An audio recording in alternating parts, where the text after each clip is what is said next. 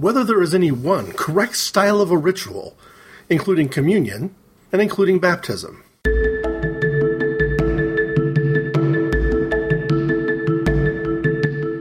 What you gonna do then? Well, that's what I've been sitting here contemplating. First, I'm gonna deliver this case to Marcellus. Then, basically, I'm just gonna walk the earth. What you mean, walk the earth? You know, like Caine in Kung Fu. Walk from place to place, meet people, get in adventures. And how long do you intend to walk the earth? Till God puts me where he wants me to be. And what if you don't do that? If it takes forever, then I'll walk forever. Welcome to Walk the Earth. I'm Greg. I want to talk a little bit about the topic of particularism today, because in looking at the schedule that goes out really to about a year from now of planned topics for Walk the Earth, it looks like particularism is going to come very, very late.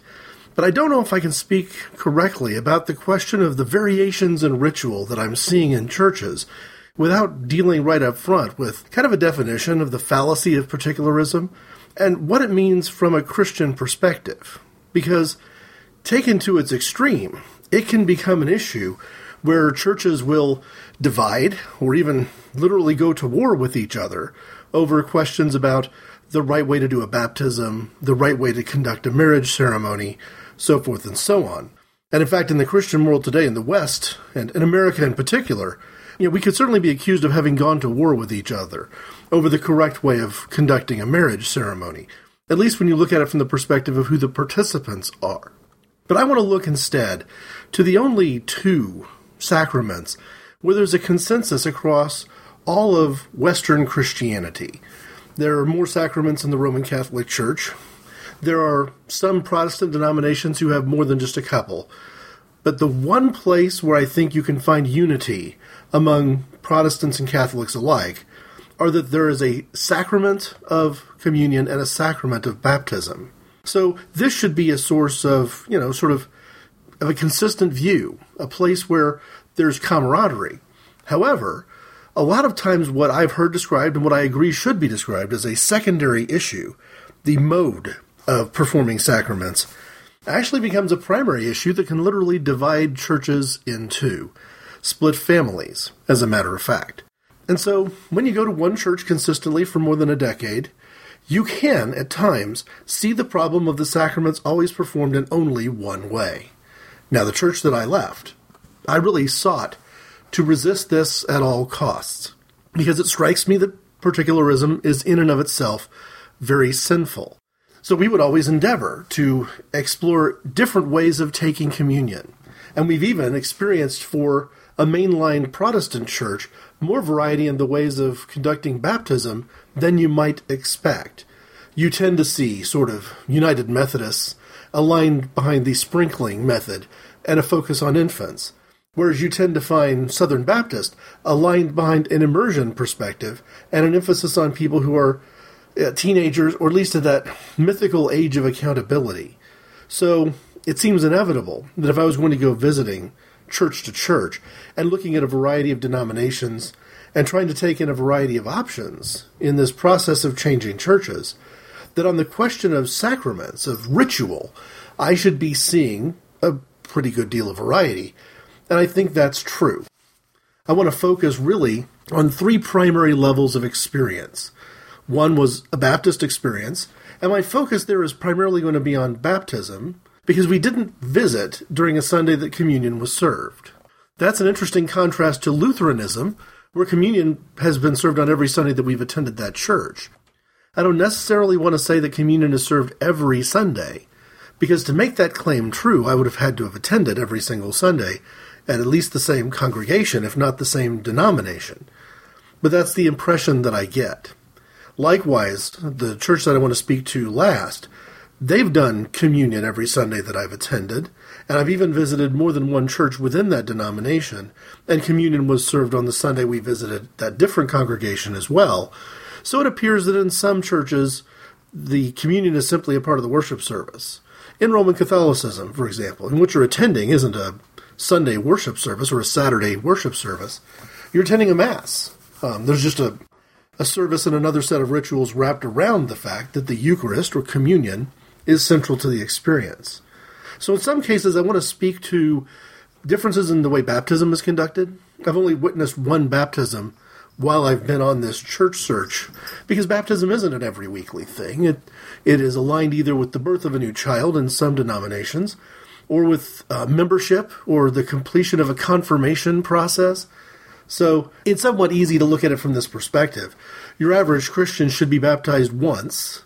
I've known people who've been baptized a couple of times, but to be baptized more than that seems to me to be a mistake. I have a church friend, longtime church friend, who jokes that if she ever changes denominations as I am, one of the things she's going to insist upon is that no one force her to get baptized again. Her perspective is, I had it done once, it took the first time. And I agree with her that for each individual believer, baptism is probably one and done, whereas communion, especially in some denominations, could be 52 times a year. So you'd expect you're going to run into or stumble upon a communion service a little bit more often.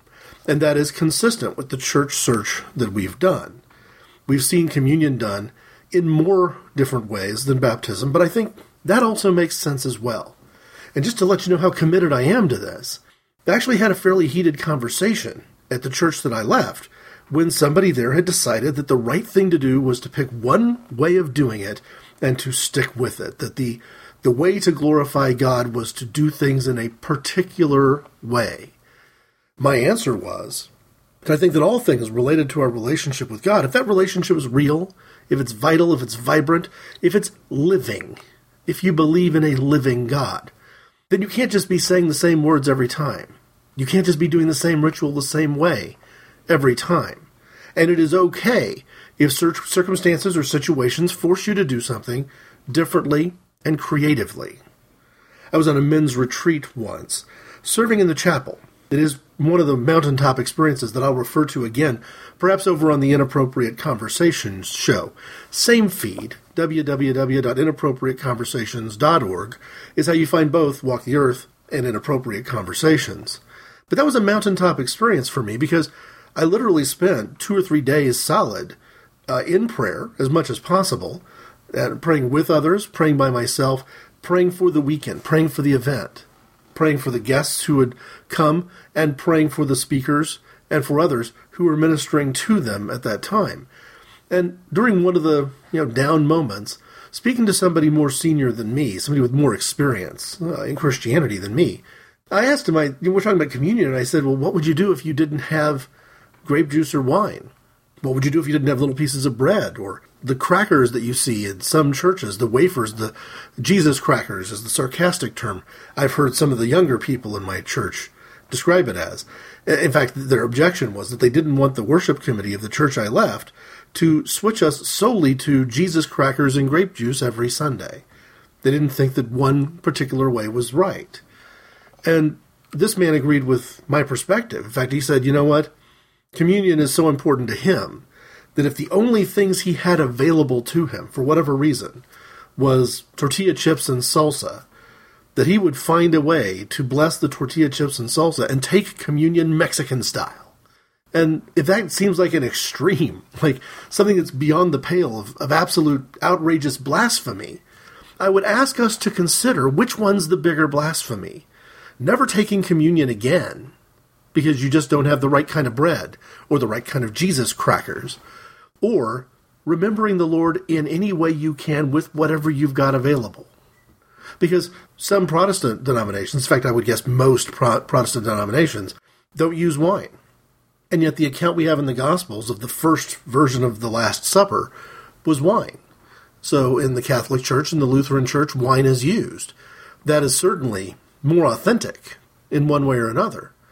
But you know what? I don't think I've gone to a communion service, despite hitting and visiting all these churches all year long. I haven't found one that actually has served legitimate unleavened bread. Most of them are some sort of loaf, yeast-driven bread cut up in small pieces, or crackers or wafers of some sort. So we've seen a lot of variety. And some churches are committed to the wine idea. Our visit to the Episcopal Church was wine. Visit to the Lutheran Church was wine. Were I eligible to take communion with my Roman Catholic friends, that would be wine. But there's not a single example in any of those cases where it's truly the kind of unleavened bread described in the New Testament. So if you want to go to a far extreme on the question of particularism, you're going to get to a place where you can get so particular that no one's done it right. In fact, you could get so particular that doing it right is in and of itself an impossibility. So let me start by defining my term, since I've thrown this out as a sin, because I am not a relativist.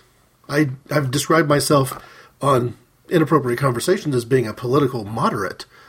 I would describe myself here on Walk the Earth as being conservative from the perspective of the Bible. I take the Bible seriously. I don't let tradition trump what the text actually says. So there are situations in my life where I do think there is one right answer. I believe that there's truth, and I believe that there's truth with a capital T. But there's a difference between believing in truth and believing in particularism. So, as a Christian, by faith, I can believe that we should take communion as often as communion is offered. That we should take it with the thoughts in our mind, no matter how it's represented to us in the modern era, with the thoughts in our mind of us recreating and remembering Jesus as he told his original disciples, later apostles, to do at the Last Supper. So I believe in the truth of that. What I don't believe is that there's one right method. So let me quote Os Guinness from his 1994 book, Fit Bodies, Fat Minds, When Evangelicals Don't Think and What to Do About It. Because I think he describes this pretty well. He's talking in a chapter called Let My People Think, in a book that is actually devoted entirely to trying to address the issue of American Christian anti-intellectualism. I'll say it again because I don't think that anything since 1994 has improved. If nothing else, things have gotten worse. American Christians are devoted to a strain of anti-intellectualism that is shocking, dangerous, and offensive. One of the things he addresses in this chapter, late in the book, on dealing with the problem of what it means to think Christianly, this idea of a Christian worldview. And he cites several misconceptions that create issues. Things like, is thinking Christianly just an individual activity? Or just a collegial activity? Or is it a purely human activity where perhaps we don't trust the Holy Spirit to play a role? I might describe that as being one of the things that has made my final decision about a lot of churches. If I don't feel like the Holy Spirit is playing a role. In some cases, if I question whether the Holy Spirit is even acknowledged as real or permitted to play a role, well, that's kind of a deal breaker for me. But I want to speak to the one where he's talking about the idea that thinking Christianly is a form of uniformity, quoting Guinness. In other words, that if we all think Christianly, we will all think the same way. When this happens, the goal of thinking Christianly collapses into a frantic search for the one particular correct way of thinking or acting. The result is the fallacy of particularism, the uniformity of a particular Christianly correct way of thinking. Particularism, or the false ideal of uniformity, is understandable as a reaction to the anything-goes pluralism of the other extreme. There, thinking Christianly becomes synonymous with anything and everything that Christians think anyway. But particularism is equally extreme and equally fallacious because it denies two requirements of thinking Christianly that oppose all uniformity: the importance of diversity and the fact of human fallibility. That is Os Guinness from his Hourglass books, paperback, Fit Bodies, Fat Minds, When Evangelicals Don't Think and What to Do About It. So the first assumption that I go into when I'm visiting a church and observing how they do ritual is not, is it true with a capital T? Because I'm not suffering from the fallacy of particularism. What it needs to be is moving and impactful to me, or at least not problematic. It becomes a problem if it's always done the same way, because then we begin to run into one of the other things that Guinness cites in his book, a uniquely American Christian problem that I fear is spreading throughout the world, and that is replacing faith in God with faith in faith. We see this all too often, and I'm going to try to resist the temptation to take this Walk the Earth show in an inappropriate conversations direction. I merged them with the most recent 2 episodes of each show talking about gender. I don't want to do it again here, but I'm tempted to just simply point out that you see a lot of Christians today who have a tremendous amount of faith in the Bible, but not a heck of a lot of faith in the Holy Spirit. And one of those is God incarnate. And the other one is a tool that we can use to help us understand God incarnate. If you're going to put your faith in one of those two things, you don't put it in Scripture. You don't put it in your personal faith. You certainly don't put it in your denomination. And heavens, you don't put it in your method of delivering sacraments. And yet it is not hard to find churches where if you wanted to go and join, and they knew that you were baptized as an infant, they would insist on pressuring you into getting baptized again. Or if the method that you chose of getting baptized, even if that happened when you were old enough, so to speak, they'd want that to be done again because they disagreed with the method. And one of the churches that we visited, although it wasn't an issue and it didn't provide a distraction to me, I'm sure this would qualify in the area of baptism. Near the end of the worship service at the Baptist church we visited, a baptism was conducted. And it was a surprise to me. I've seen this conducted a handful of times in my lifetime, but always spread out over enough years that when it happens, it always sort of takes me a little by surprise. I'm used to seeing baptisms conducted in Roman Catholic churches, United Methodist churches, where the method is infant and the method is sprinkling, by and large. I'm less used to seeing baptisms of grown people, although that does happen. It's not at all unusual. But I'm not used to immersion. So when a screen parted and some lights came on behind the altar area, and there was a large pool of water, a tub of water, and one of the elders of the church, I'm assuming it was an elder, gets into the water in his suit. So he's dressed up in a suit that he is now definitely going to have to dry clean, with somebody who's dressed up in some sort of formal wear that she has chosen for her baptism. Could have been robes, could have been a long formal dress. And she's wandered into the water as well, because this is going to be baptism by immersion. Now, I've seen baptism by immersion, even within the past 12 months, conducted in the United Methodist Church. So, again, I like churches where there's not just one right way of doing it. And I got the impression that, let's be honest, it's a Baptist church. This is probably the one right way of doing it.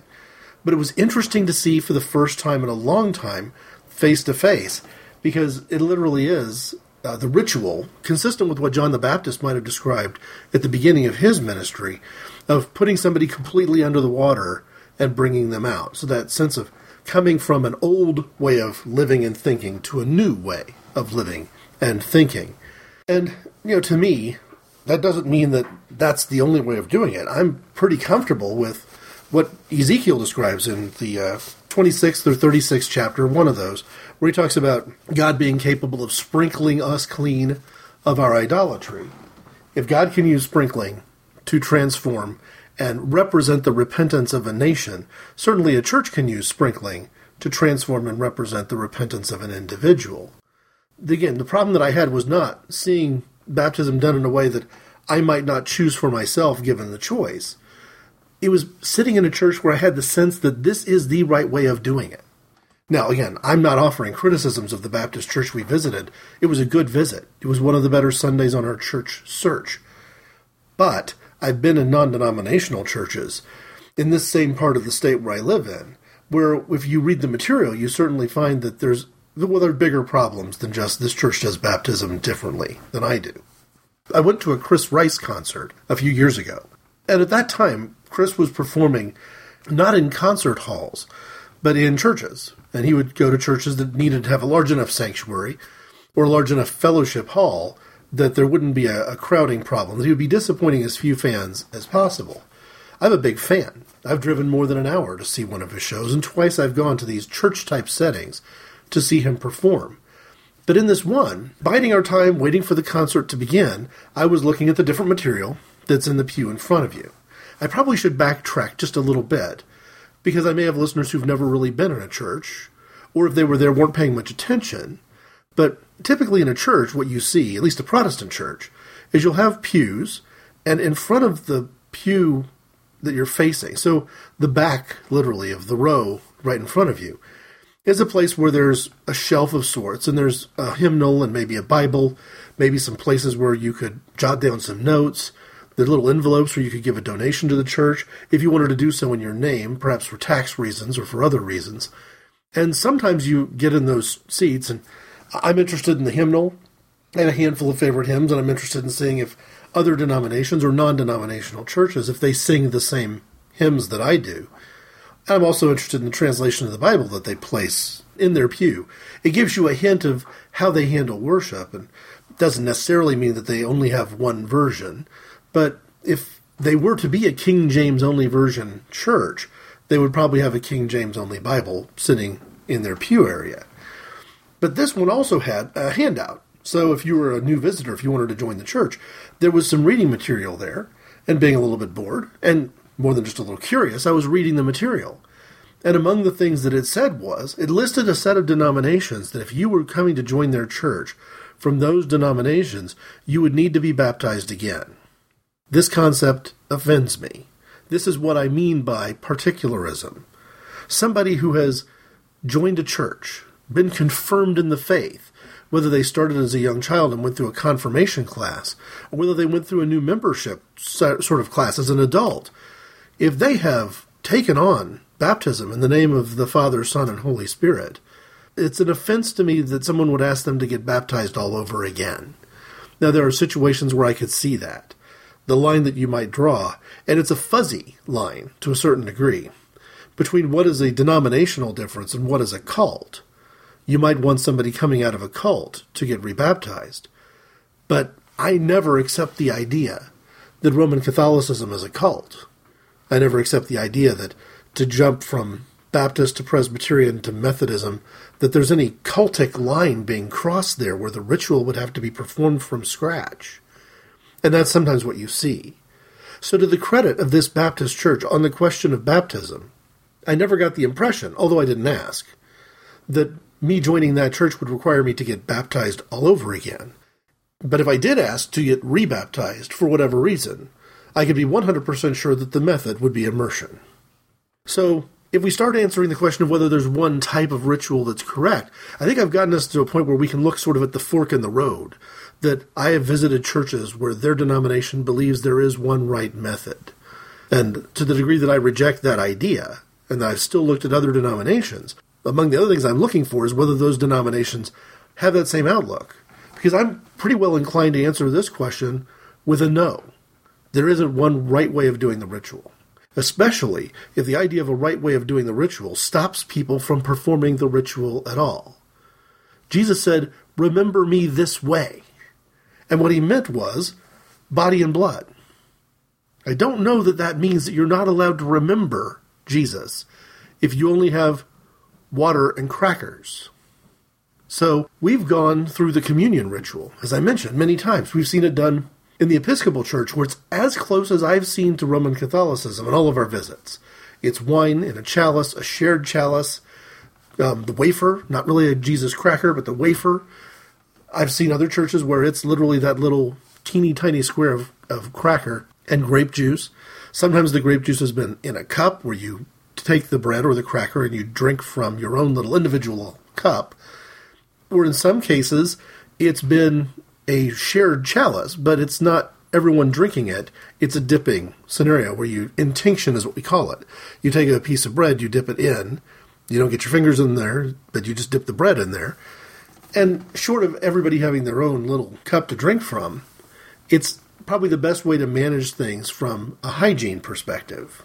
One of the reactions my wife had at the Episcopal Church was her sense, as somebody who's done a lot of study in microbiology, that there really isn't a wine you're going to find in a church that's strong enough to really make it okay for everybody to literally be drinking from the same cup. And here we were, a group of strangers to this congregation visiting for the first time, not really all that eager to be sharing from the same cup with a group of people that we'd never met before, and likely as not we're not going to be worshiping with again. I felt that for political reasons, for reasons of social justice, I needed to give churches and denominations like Episcopal and Church of Christ a very good look. But as I stand today, it seems unlikely that we're going to be revisiting any of the churches from those two denominations again. I may agree with their focus on social justice, but I also didn't necessarily see it manifest in worship the way I might have hoped. So that didn't happen. Of course, there is wine and there is wine. The Lutheran church we visited more than one time has little cuts of bread and individual cups, and in the individual cups is wine. And the first time we took communion at that church was a bit of a surprise because, again, for 15 years or longer, I've been doing communion through grape juice. Now, to go back to this idea of particularism, I don't think that means I've been doing communion wrong, and finally, for the first time in my life, I did it right. I don't think there's wrong and right to be had here, but it was a surprise.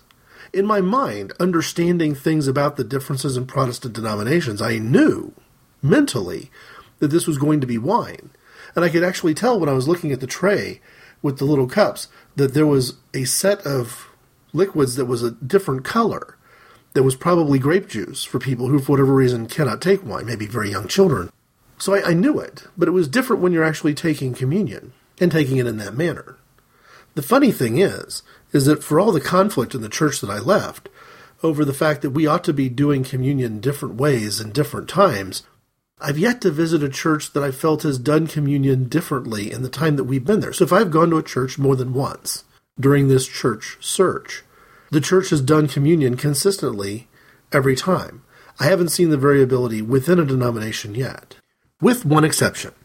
The first time we went to the Disciples of Christ Church that we've been attending, probably more regularly now than any other, that church had what I consider to be the single most jarring communion experience I've ever had.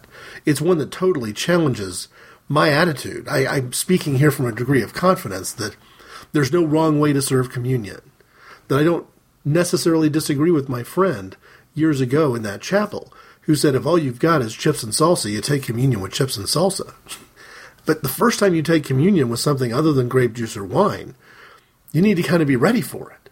So this was our first visit. It's a first visit, in fact, to the church without a church. And we're still going to church with this church in places that are not a sanctuary per se, at least from time to time. But the very first communion experience, that very first Sunday, we're already getting used to the fact that the surroundings here are extremely unusual. We're in a shrine temple of sorts, a temporary location for a church that's between buildings. And everything's going well. I'm really enjoying the music, enjoying the worship service. The message was great. And it came to the time of communion, and they have an interesting ritual. It's a good ritual, where while they're talking about the actual gospel account of what happened in the Last Supper, they have someone pour the juice from a pitcher into a cup, one of the cups that will be used in serving communion, as a matter of fact, describing Jesus taking the wine at that certain point during the Last Supper and pouring it into a cup and saying, "This is my blood." And so, in this case, I was looking at the liquid, going from the pitcher into the cup, and it was obvious to me that something was different. I could not put my finger on what it was. As I talked with my wife and daughter, I think one of them knew right off what was going to happen. Maybe my daughter. My wife and I were totally surprised, though. Now, they were taking communion through intinction, which I think I probably tipped my hand a little bit to say, that might be my favorite. It's not that I have anything against everybody getting their own little shot glass of juice or wine. But to me, taking a piece of bread, dipping it in the cup, that's got some good memories for me. That's a good way of taking communion. But in this case, I knew that this was not going to be the same kind of juice that I used to have at the church I grew up in. And I also didn't have any sense from looking at the liquid going from container to container that it was going to be wine either. But I wasn't ready for grape Kool-Aid. It was probably the single most jarring ritual surprise I've experienced in all of this church search. I went to the Episcopal Church expecting wafers. Wafers didn't surprise me at all. I went to, certainly by the time I got to the Episcopal Church, I was expecting wine. The slight shock or a little surprise that I got from the Lutheran Church, well, it was consistent. All the other visits we made there was wine as well. But in this case, it was grape Kool-Aid, and in retrospect, I should have seen it coming. If you've drunk a lot of Kool-Aid in your life, you know that particular purple is a different color of purple than what you're going to get even from an artificially colored grape juice. It's just a different shade. And now that I know it, I knew it when I saw it. Wow, what an unexpected shock. And for the first time, and really probably the first time in my life, I actually encountered the thought in my head that this might be the wrong way to take communion. I made a joke with my wife as we were leaving there that I knew what it was the second I tasted the juice-soaked bread. And I was tempted to make a comment to her and say, hey, that was Kool-Aid. But then I was kind of afraid that the 1970s and 80s advertisement would come to life and the big giant Kool-Aid guy would break through the wall of the temple and, hey, Kool-Aid. It was that big of a surprise. We found out later, having gone to the church a couple more times and talked with the pastor, it was a surprise to him too. And it was something that he had taken advantage of the opportunity to say, hey, let's not do this again. We're really throwing off the visitors. Which again makes me uncomfortable because on the one hand, I don't want to have a particular perspective. Again, let me make very clear. If there was no juice available and your choice was Kool-Aid or water, I'm good with either one of those two things. It's fine. Taking communion, remembering Jesus that way, that aspect of the ritual is much more important than how the ritual is performed. But I also will restate that one of the biggest arguments, one of the biggest conflicts, somebody actually leaving the church over it, was a discussion in the church that I left over whether or not it was appropriate to serve communion in different ways. That there was something faithless, perhaps, about making changes in the way we did it. And when I spoke to those people about the sin of particularism, they looked at me like I had two heads. They didn't know what I was saying. They didn't understand. But I don't believe that anywhere outside of perhaps Roman Catholicism, there is an argument to be made that Christian experience should be locked in and regimented in that manner. It's easier to remember Jesus if you're not focused solely on the methodology. In other words, the very secular notion that the Lord works in mysterious ways, frankly, ought to extend all the way through our rituals as well. That the only wrong thing to do is nothing at all. So we've visited several churches.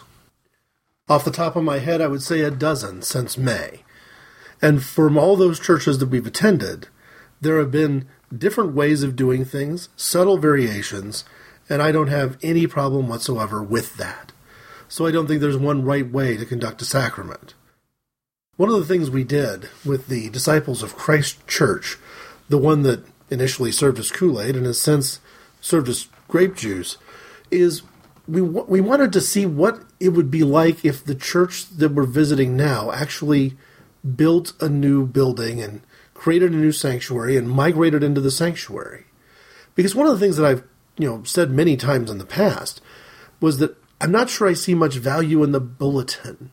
To me, the idea of handing everyone a piece of paper and saying, all right, you're at a worship service. This is exactly what we expect of you. This is when to sit. This is when to stand. Here are the songs. Here are the scriptures. I'm okay if the worship service comes to me.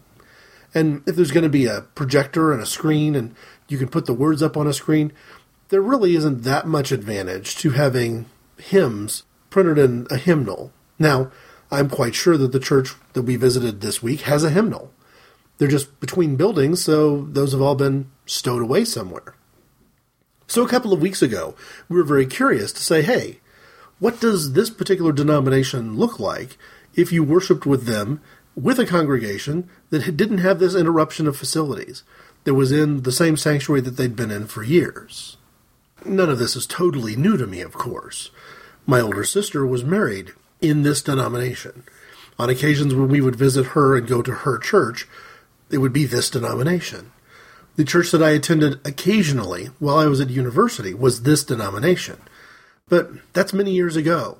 So I felt like I needed to see right now what in the area that I live in would be the experience of worship if this church that doesn't have a church did. What would their order of worship look like? If they had a bulletin, what would it read like? And most important to me, let's take a look at that hymnal, because it's probably the same denomination having the same hymnal.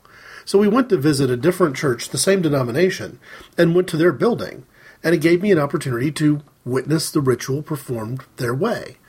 And it made me feel pretty good to see that for whatever reason, these two churches in the same denomination, a few miles of each other, were performing the rituals differently. That's a good thing. Now, the reason might be strictly born out of necessity. If you've got pews, and you've got ushers, and you've got ornate, you got all the little plastic cups you need, if you've got all those materials, and you choose to use them, you probably can serve communion in the pews by having the ushers pass around the tray of bread pieces and pass around the cups with the juice in it, and that is what we experienced. To me, the most interesting thing was that we were experiencing something different, rather than the method of coming forward and doing intinction. The communion was brought to you. This is consistent with the megachurch that we went to as well. But again, if you're trying to serve communion to several hundred people as efficiently as possible, it may make more sense to do that in a way where you have people performing a role of usher and delivering those elements as efficiently as possible. So that could just be the reality of the size of sanctuary, the size of congregation. So I wanted to see if there was going to be something jarringly different. And in one sense, there was not. You could tell this was the same denomination. You could see how it might translate into a traditional sanctuary and a traditional order of worship, bulletin included. But the differences that were there were encouraging, because it seemed to speak of a denomination that has a very open mind and a very open idea. That if you wanted to join them and get baptized or get rebaptized and wanted to be immersed, they could accommodate that. I also get the impression, although I haven't asked, that if you were joining them and you had never been baptized and you wanted to be baptized via sprinkling or some other method, pouring is another method, that would be acceptable too. To me, that's the right answer. Not placing the type of ritual above the meaning and the significance of the ritual itself to both the individual worshiper and the Lord. If and as you are led, please join me in prayer. Jesus, you have given us clear instructions on multiple things that you would like us to do in worshiping you. The two in particular that I've always heard through Scripture are baptism and communion. Lord, help us to remember at all times that you are speaking not just to a group of a few dozen people who are following you, or to the Jewish people that was primarily the focus of your ministry, but you believed, Lord Jesus, you were speaking to the entire world. You knew that Philip was going to be encountering an Ethiopian and baptize him with whatever water was available at the side of the road. Lord, you knew that Gentiles were going to be receiving not just baptism with water, but the baptism of the Holy Spirit, and that at the moment that Peter witnessed that himself face to face for the first time, was going to completely change his understanding of how deep your love is and how broad your vision for the world is. Lord, help us. Help us to have that same perspective, that as long as people are following the leading of your Holy Spirit, worshiping you genuinely in spirit and in truth, that there is no wrong way. And Lord, where there is a wrong way, where the spirit is false, where the guidelines and the standards are human in origin, where a particular church puts themselves as the centerpiece rather than you, Jesus. Call that to my attention as clearly as you did years ago when I was waiting for a Christian rock singer to perform a concert. Remind me, as often as need be, where you're okay and where you'd prefer that we set ourselves aside, because sometimes, Lord, we get in the way of worshiping you genuinely. In your holy name we pray. Amen. What happened this morning, man, I agree, it was peculiar. But water into wine, All shapes and sizes, Vincent. You shouldn't talk to me that way, man. If my answers frighten you, Vincent, then you should cease asking scary questions.